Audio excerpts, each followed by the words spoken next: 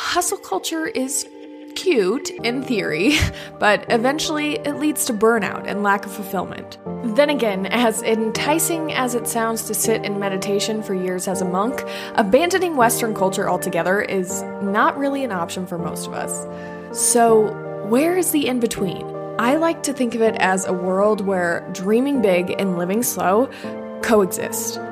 I'm Tia, host of Dream Big, Live Slow, a podcast for entrepreneurs like myself seeking a life of soul-filled work that still allows time for those slow moments that make us feel the most alive. Join me as we break down realistic mindfulness tools used by real entrepreneurs working towards a life of both dreaming big and living slow. Also, be sure to check out the end of every solo cast episode for free guided meditations. All right, let's do this thing.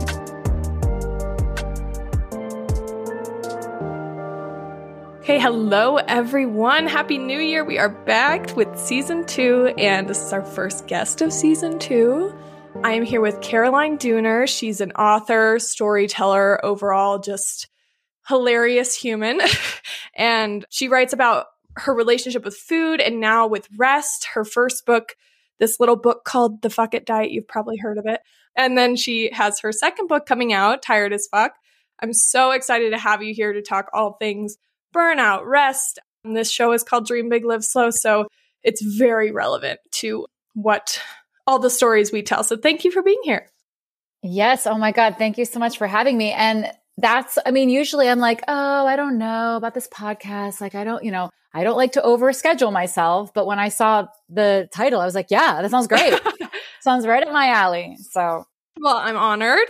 And we're so excited to have you here. I can't wait to dive into all things hustle culture. That's like in our intro is just talking about how can we pursue a life that is soul fueling, soul fulfilling, while also living slow and not having to go at this rate, this pace that everyone it's the standard. So for anyone who doesn't know you, can you kind of just start by giving a little glimpse into your story of how you got started doing this work? Yes, absolutely. So I'll try to make it as succinct as possible, but I'm going to start back. It was actually crazy enough 10 years ago tomorrow. 10 years ago tomorrow. Tomorrow is my birthday. Tomorrow's my 34th birthday. It was my 24th birthday. And I'd been dieting for 10 years.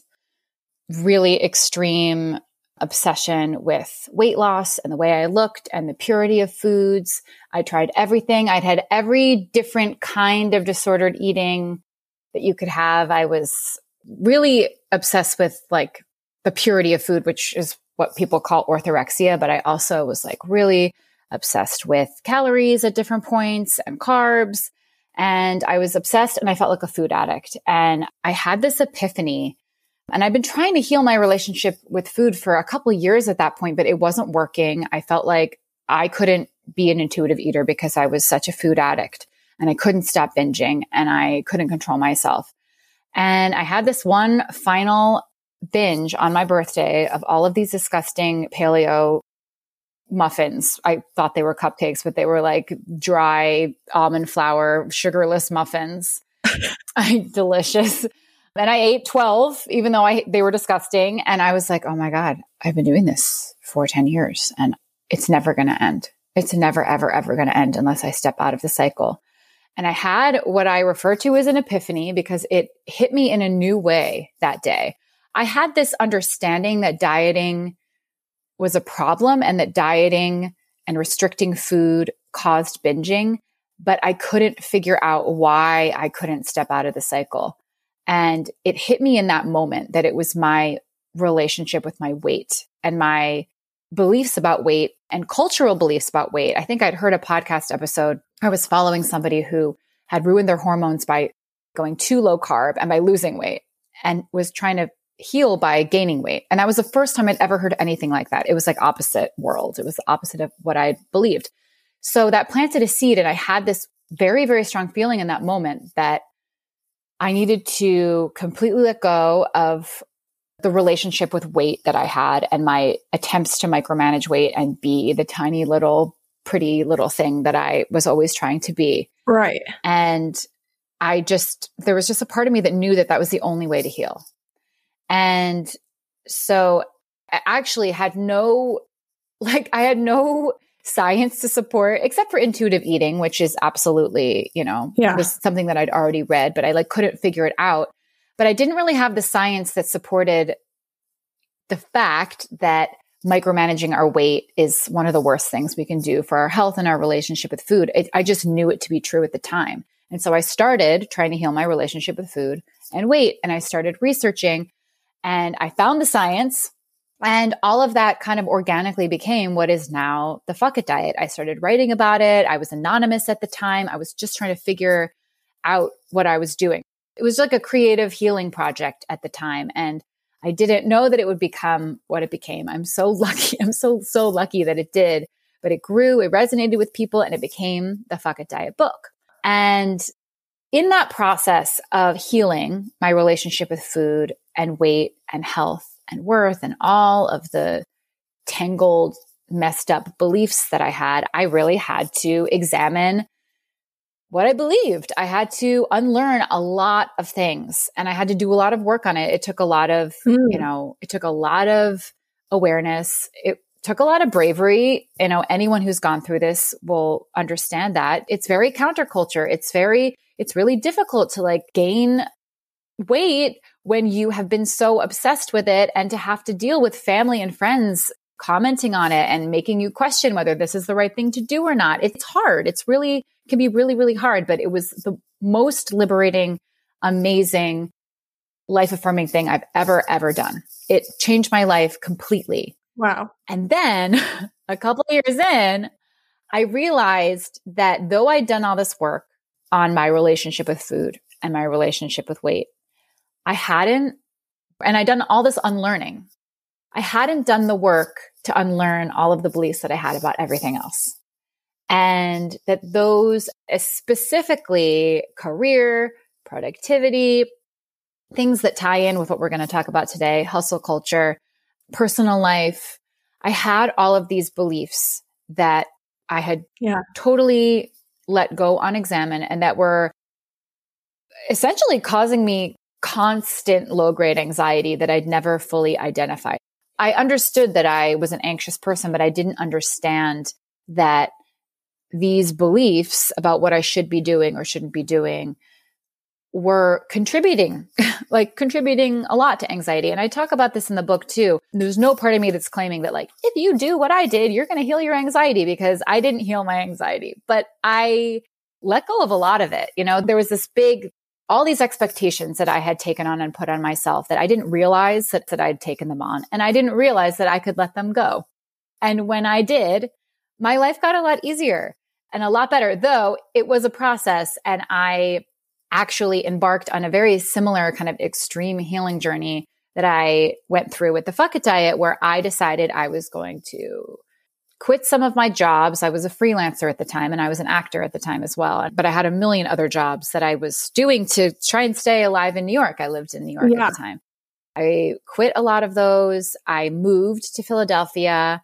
I decided to go on what I called 2 years of rest. Oh, wow. Which was like a half joke at the time, but half very real. It was something that I was really trying to do. I wanted to take a very deliberate healing period where I deliberately said no to more things, deliberately was very, very aware of what was going on underneath every time I felt guilty or stressed. I just wanted to know, are there beliefs and expectations and shoulds that I'm operating under that I'm not aware of that are perpetuating this constant anxiety that I feel? And the answer was yes.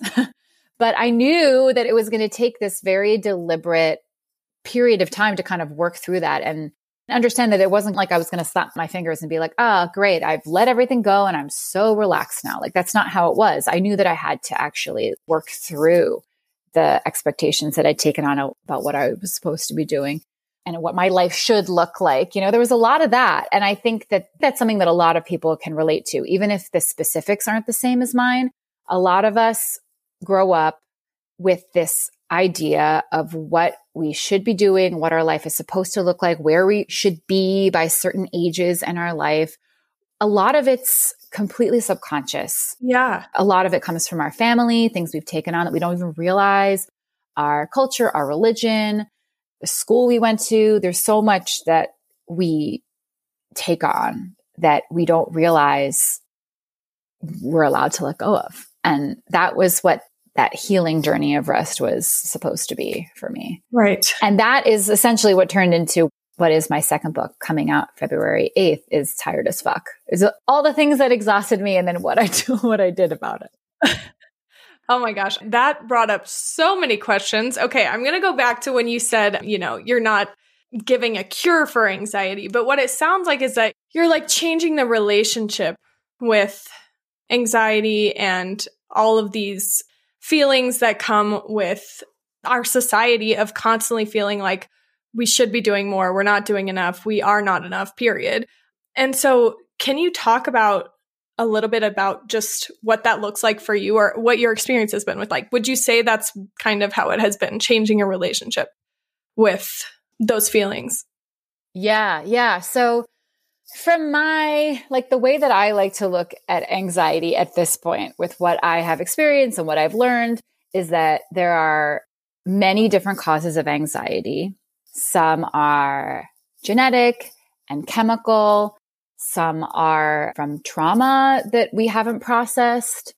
But the big one, basically, there's anxiety that we can not do as much about. That's just sort of human and some anxiety is completely normal and human, essentially. And it's not a problem at all. It's just being alive, being alive with an amygdala and not being, and this is one of the things that I talk about and joke about in my book, is that if you are not a psychopath, literally, with a different amygdala that does not feel fear or stress, you're going to feel anxiety, right? So some anxiety is perfectly normal. This is what I was forgetting to say. This is why my brain was thinking.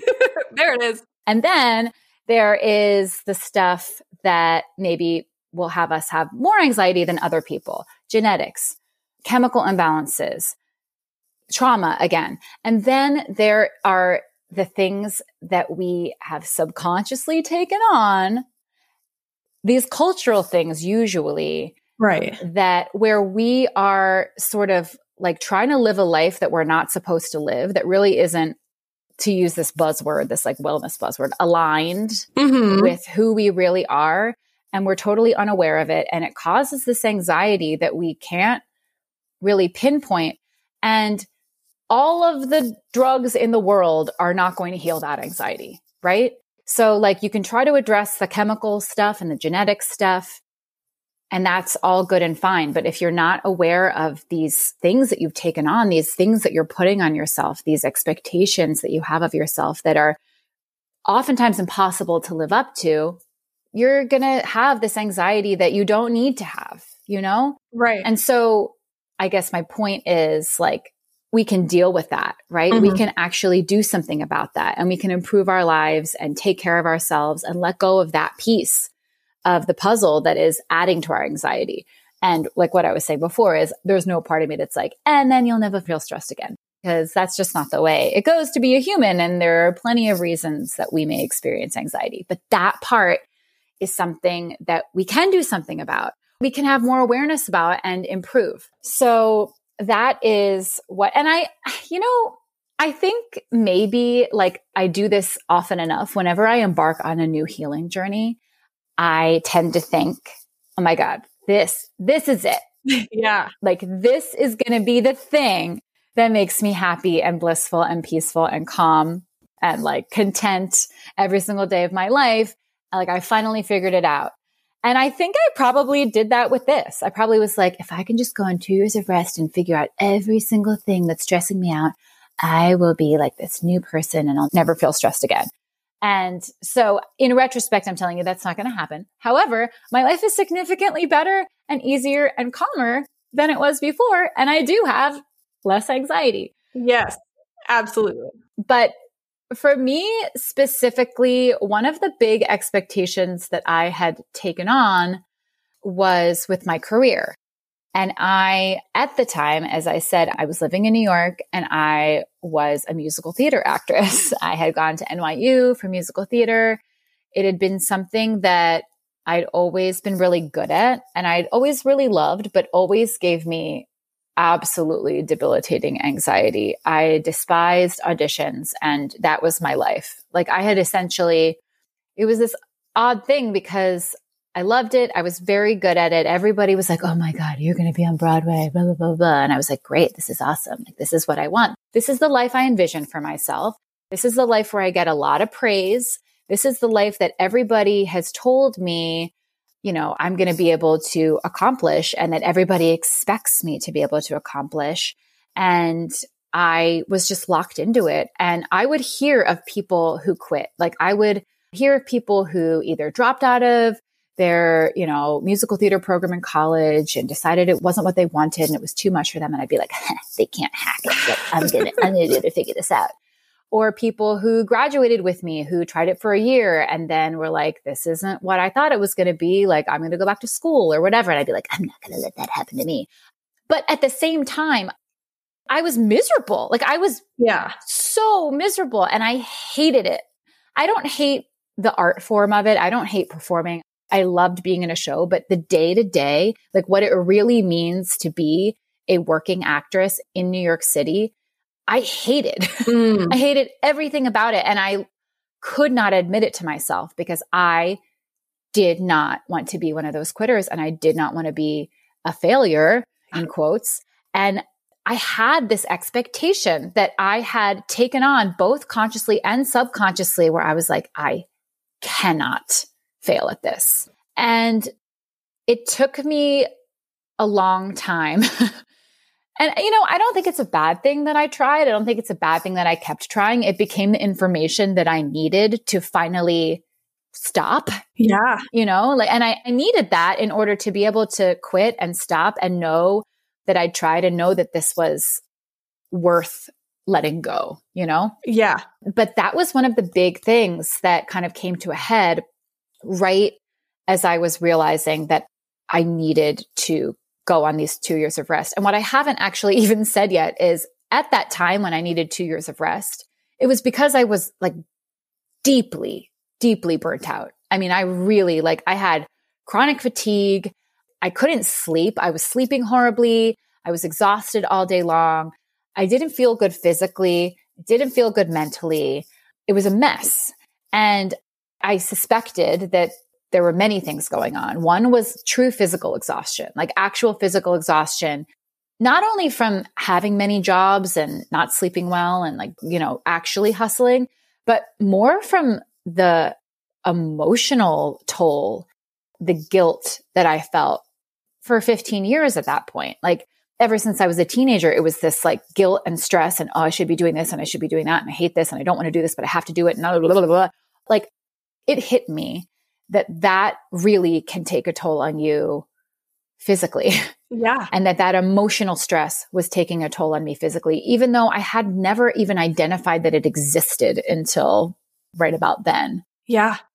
Yeah. I think so many others will see connections to their own story because I definitely saw so many of mine where, I started in TV news as well. It was similar to your story where it was very much driven by wanting recognition and motives that are not aligned right in any way to what I truly want. And I started in TV news and then I pursued entrepreneurship, this area of work that I am so passionate about, and went balls to the wall and then just burn out and crash so hard. And there are a lot of parallels there to your story. And I think that that's where this Dream Big, Live Slow work came into my life, was just wanting to look into how do we kind of recover from that burnout period. That's pretty much, I feel like all of us, when we're pursuing work that we're passionate about, undoubtedly experience it and have to kind of recover from it. And how do we change things from that point on? So for you, after you kind of burn out and hit it so hard and you did this rest, you focused on rest, what did that actually look like? I mean, what does that mean? That's a great question. Such a good question because, I often get asked, well, what do you do if you can't actually, if you can't afford to quit your job and do nothing for 2 years? Right. Ideally, we would all marry rich and not have to do anything. Oh, exactly. Exactly. Exactly. And, you know, the misconception is that I didn't do anything for 2 years. I was absolutely doing things for 2 years. I was doing a lot. I wrote the Fuck It Diet during then. I was still working. I still had to make money. I just had to shift everything and reprioritize and make a lot of space and say no to the things that I was able to afford to say no to, essentially. But so at that point, I had been, let me think, this was 2016. So I had been writing the Fuck It Diet blog and running this very small business where I did workshops and I taught myself all this back end stuff. And I was my own assistant and I was like running the back of the website and rigging weird things before I paid for a better, you know, back end email capture system. And I was, you know, answering emails at 11:45 at night. And it was exciting. Like, again, I would never say, don't do that. You know, I learned so much. It is the reason that I get to do what I'm doing today. It taught me so much about running a business and also about burnout. Like, if I hadn't burnt out, I wouldn't, Right. I wouldn't have this perspective that I have now. And who knows what I'd be doing or thinking. But it was amazing. It led to great things. You know, it taught me a lot, but it was not sustainable. There were also a lot of parts of running the business. And while I was doing that, I was also trying to be an actor and I was trying to, like, in New York, I was babysitting for a while, but then I started actually coaching kids on auditioning. And like, I had all of these different little businesses that I was trying to keep afloat because, first of all, I wanted to see what was going to take off, but I also needed to make money. And I was only making a little bit from all these different places. So when I realized I was super burnt out, the first thing I knew that I needed to do was I couldn't afford to rest and do less in New York. I couldn't. So I knew I had a lot of friends and family in Philadelphia. It's 2 hours south of New York. It's where I'm from. And I knew that it was a cheaper city. I could live a slower life. I could kind of do what I was hoping that I could do if I moved. So that was one of the first big things I did. I decided to quit acting, specifically seeking acting. I decided to stop auditioning. And as soon as I did that, because literally in New York, when you wake up and you're an actor, there are like 5 equity, which is the union, 5 equity or Broadway auditions per day. Oh. And some people go to all of them. Oh my. Some people bring their big bag with all their tap shoes and their huge binder of music, and they just take the subway down and they just walk between the buildings in Midtown and just go to all these auditions. And that was like, it took me like all the energy in the world to just be like, okay, I'm going to go to this one, and I'm going to wear, this is what I'm going to wear. And I'm going to sing this song, I'm sing this part. Look, like it took me so much energy to just go to one. And I hated it. I hated it so much. And when I wouldn't go to one, I would feel guilt all day of like, oh my God, I'm never going to, you know, it's just like, I was a squeeze that like took me so long to identify what the hell was going on. And like the fact that this is not getting better, Caroline, like you thought that maybe when you like, you know, back when I was dieting, it was, oh, when I lose weight and become perfect and beautiful, then I'll love auditions because I won't care. I'll walk in and I'll be so pretty. And so I won't be nervous. And so I won't do a bad job. It was just like this fantasy of like what it's going to be like. And then I let that go. I still hated auditions. I like forced myself to go for a long time. Anyway, helped me to learn that just wasn't going to work out. So when I finally cleared that off of my life to-do list, essentially. Yeah. It is very hard to explain the kind of relief that I felt when I actually gave myself permission to not be an actor anymore, to completely let go of that dream, to, you know, become aware of and begin to work through the fears that I had around what people would think of me and what it meant about me.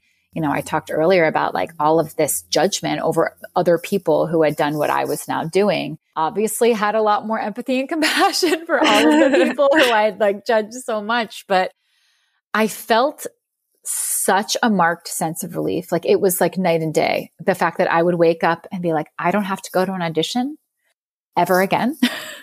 And so I don't feel guilty that I'm not going to an audition. Like it was just like this level of guilt and stress that I'd felt for 15 years, because I'd been, trying to do this for such a long time, that was just gone.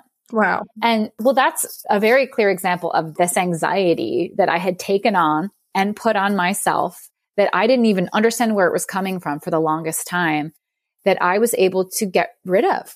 I mean, it was gone and it's still gone. Wow. And again, like plenty of things that I get stressed about, but like that low level anxiety that never went away is gone now.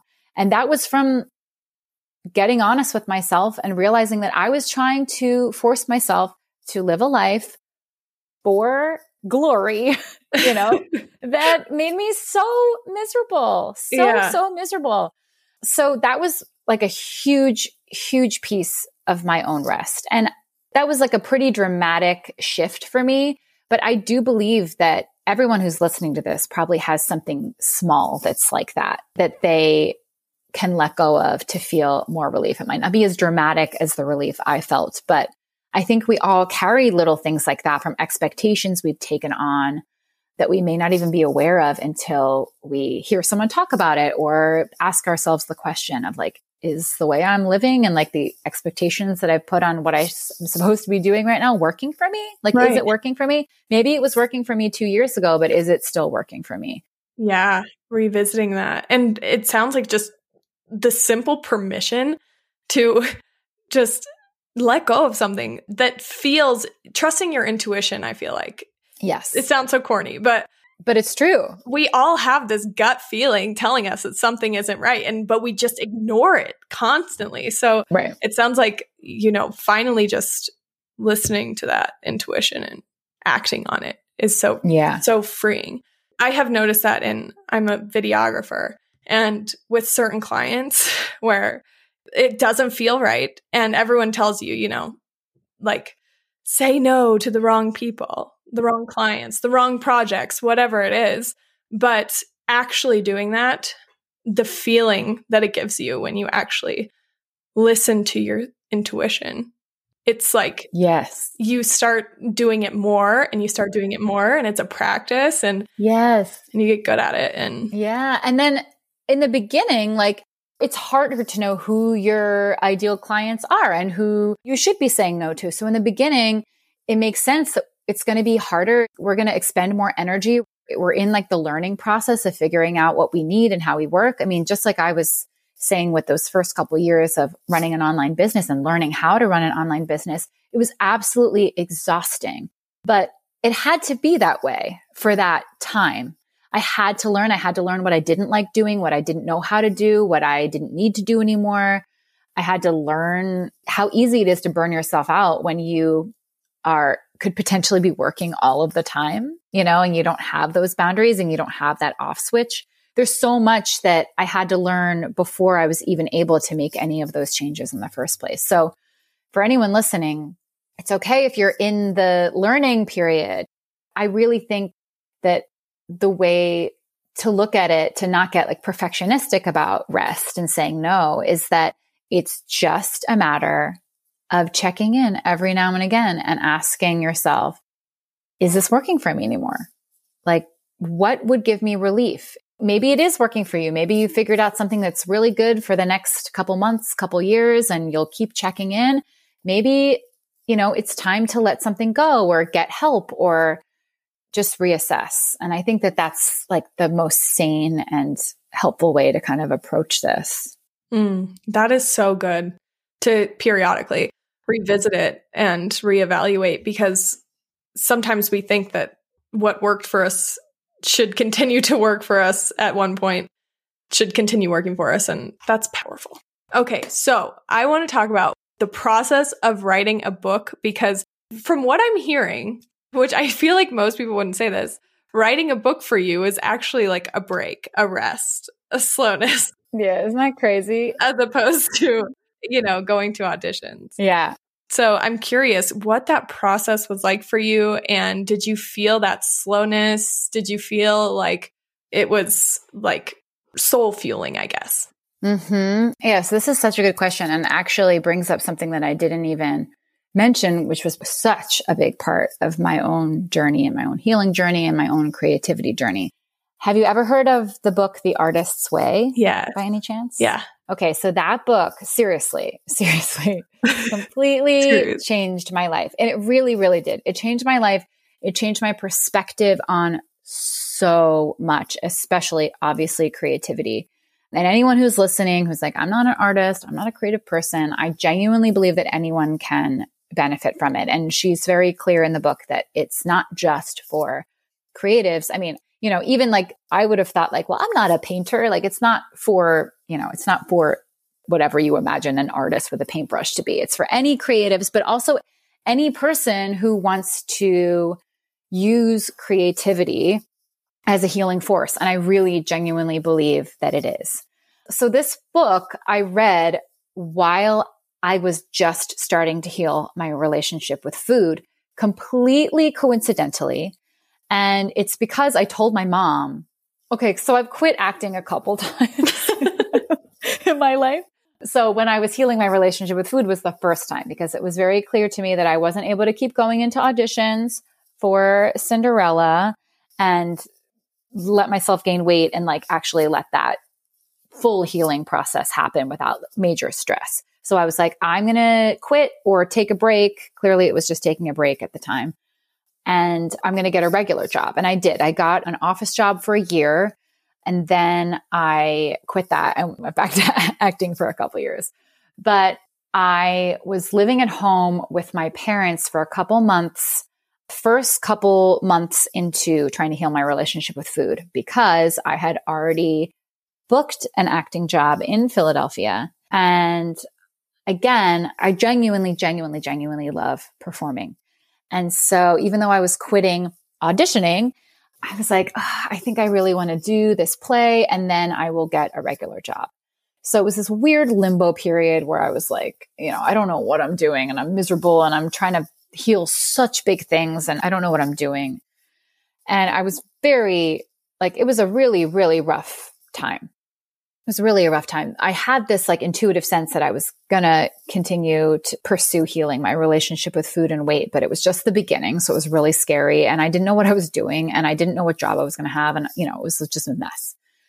So I was living at home and my mom was in this book club where they were reading The Artist's Way. And she said, Caroline, I know why I'm reading this book.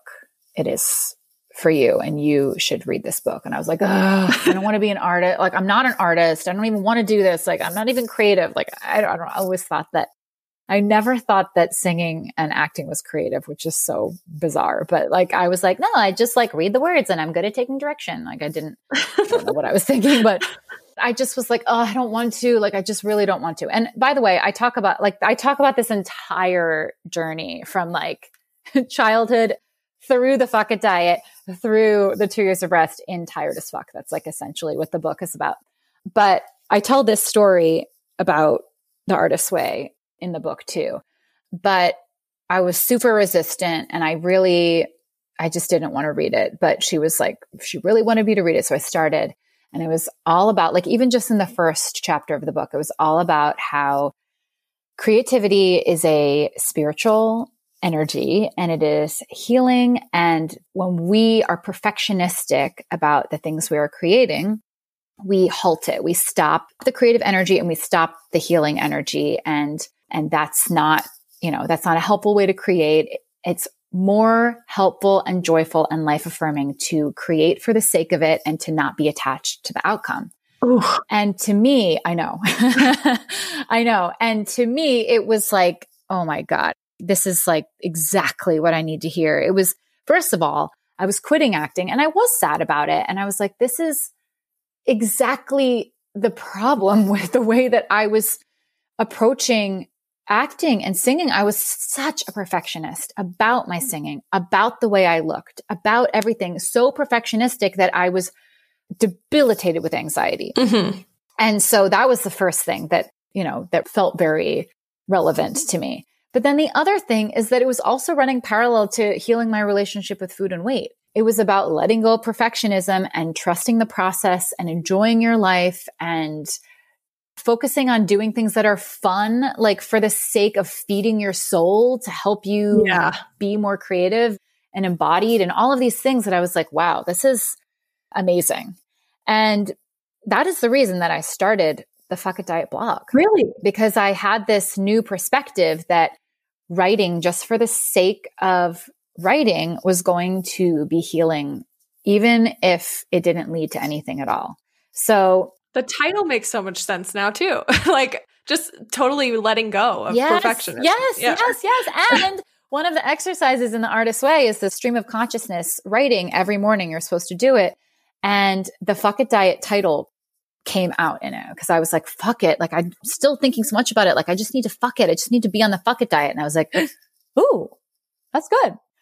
And immediately I bought the domain and I started writing. And I was essentially documenting. So that was May. So I had my epiphany January 5th, 2012. And 2012. And then I did that show for a couple months. And then I had the Artist Way and was doing all those exercises in May. So that's when I started. If you go back like on my website, you'll see like May 12th, 2012 is the first post. And so I'm sure there was a point where I was, writing a book. Okay. So I had this perspective on creativity that was essentially the reason that I was doing any of the things that I was doing. It was the reason that I actually I didn't have a book deal when I started writing, but I did have an agent that came in this really kind of crazy, crazy magical way. And I should tell you because I've been talking about the Artist Way, but I got an email, maybe 2015, out of the blue from someone who said, "Hi, Caroline. My name is Emma. I am Julia Cameron." She wrote the Artist Way. Julia Cameron. I am Julia Cameron's business manager. I was like, what the fuck is happening? And dude, I'm obsessed with Julia Cameron. And she said, "I just read your entire website because I Googled why doesn't intuitive eating work? And it really, really, really helped my relationship with food, your site. And I really love your writing. And I want to introduce you to my friend who is Julia Cameron's agent. And she's not taking on new clients, but maybe she can give you some advice on writing a book because I really think that you should write a book." What?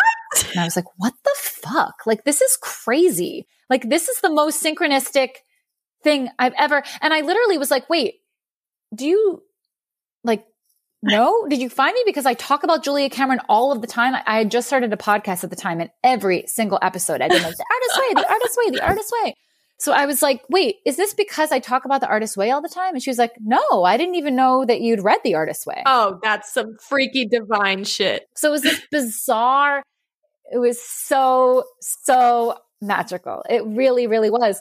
And then I had a lunch with this agent who was not taking on new clients. And because she was not taking on new clients, I didn't feel like I was in an audition, because if I had, I would have totally croaked. I was just kind of explaining, like I thought I was getting advice from her. So I was like, well, this is what I believe and this is what I learned and this was the process and blah, blah, blah, blah. And by the end of the lunch, she said, well, I would really love to represent this book if you'll have me. And I was like, what? If you'll have me? Yes. So I started writing the book knowing that I had an agent, and like I knew generally, because I'd been essentially teaching what I was learning for the past 4 or 5 years at that point. So it wasn't like I didn't know what I was going to write about. I just didn't know what order it was going to come in. I didn't know the format. I didn't know what I was going to include and what I was not going to include, but I had a general sense of what it would be. And I knew from the Artist Way that I didn't need to know. I didn't. I was allowed to just start. I was allowed to make a general outline, start writing, and that I could trust that I would figure it out as I went. And I did. And I have to say, the process of trusting and just writing, and I really love writing. I think writing is just so joyful, even if you're frustrated, even if you don't know what you're going to write, because for some reason now, thanks to the Artist Way, I trust that it's okay, like that it's just okay. And it doesn't have to be good. If your writing isn't good that day, it's okay. You're going to try again tomorrow. If you can't figure it out today, it's okay. You're going to figure it out tomorrow. And the fun and the satisfaction that came from actually like having little epiphanies while I wrote, being like, oh, this should actually come after that. And like, And I wouldn't have been able to do that if I didn't trust that it was okay to just write without knowing what it was going to be and to have it all figured out. So that start before you're ready advice that everyone gives, start before you're ready, start before you're ready.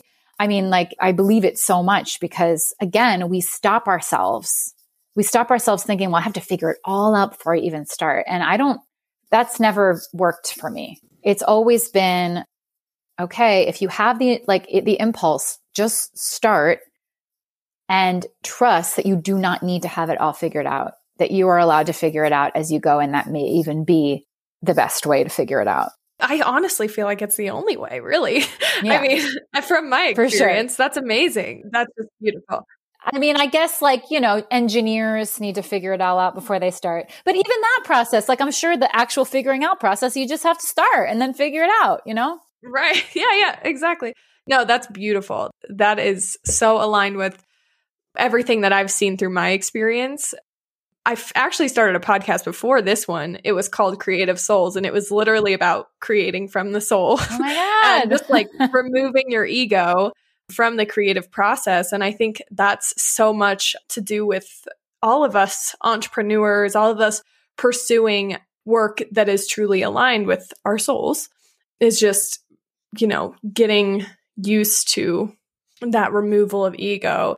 And that makes me, I'm so curious. So when you're marketing a book, something we talk about sometimes on this podcast is mindful marketing. So how do you even, when you're going out and trying to, you've done the creating, right? That is the soul work, right? How do you try to make the marketing stay it's that hard. Way too? Yeah. I mean, that's a really good question, actually, because I don't always consciously think about it, but I think I subconsciously think about it or intuitively try to feel out what feels not gross.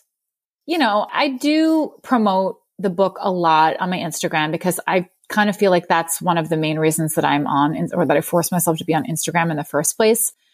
But I can kind of feel, I want it to be honest. I just want it to be honest. And I feel like if I can just be honest about what the book is and what it addresses and who it's for. And, luckily, I really feel like, and you know what? When I was writing the Fuck It Diet, I just remember this. I actually forgot this. When I was writing the Fuck It Diet, I was really into writing out intentions a lot. I was into a bullet journal, and I would, I'd write my list of to-dos, and then I would write my list of kind of big intentions every month.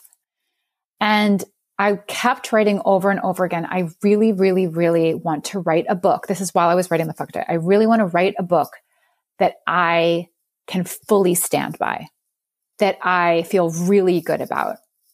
Because I'd actually had a lot of projects in the past. I'd made a lot of little courses and a lot of workshops and, different email series and things that I'd created in the past that I'd very quickly, and I think this is fine too. I think this is totally fine. This was all part of the learning process, but that I'd very quickly been I don't really like that one anymore. Yeah. I think that you can see that in everything that you do with these books. I'm so excited to actually, for everyone to get their hands on Tired as Fuck.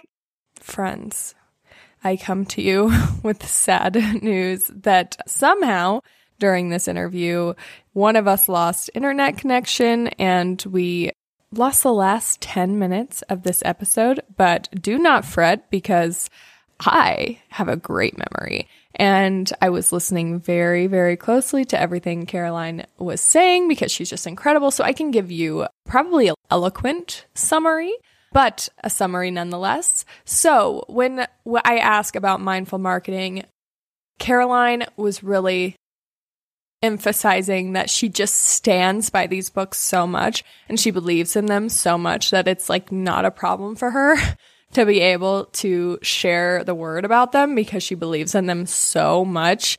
And she was saying that when you're just so confident in what you're putting out there and the work and the good that it's doing, it really does make it easier to market authentically. And we pretty much stayed on the topic of her books from there, mostly talking about how you guys can find her at the Fuck It Diet on Instagram, but also how you can pre-order her book mostly, because pre-orders, she explained how they are so important to authors. Pre-orders are huge for them because all of those pre-orders count as the first week of sales for book sales. So when the book, is officially for sale February 8th, I believe, that means that they have a better chance of getting on bestseller lists, which Caroline just expressed how much gratitude and how much that would help her, because she said, quote, "I've sold a lot of books, but I'm no Glennon Doyle." So supporting her by finding her book, Tired as Fuck, pre-order it, and also check out the Fuck It Diet book, because so much insight and wisdom from Caroline, as you can hear on this podcast. And pretty much that was what we ended the show with, and just ways that you guys can work with her. So please be sure to find her, connect with her, check out her book, because it's so aligned with the mission of this podcast in ways and mindset shifts to combat hustle culture and alleviate burnout, which is what we all could use more of. Okay, thank you guys so much for listening. How cool was Caroline? Go check out her book. Sorry we lost the last 10 minutes. We are professionals over here, I promise. Okay, all my love, and just adore you all so much.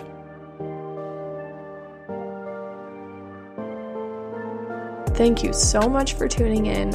As always, if these stories, if these tools, if these meditations are doing something for you, if you are enjoying them, they're resonating, and they are bringing you peace, please help spread the word. Send it to a friend that you think might like it, or share us on social media at Dream Big Live Slow or at Tila Ray, or hop in my DMs. Tell me what you think. Tell me what you'd like to hear more of. But just from the bottom of my heart, thank you so much for listening and for being here and for doing this work alongside me.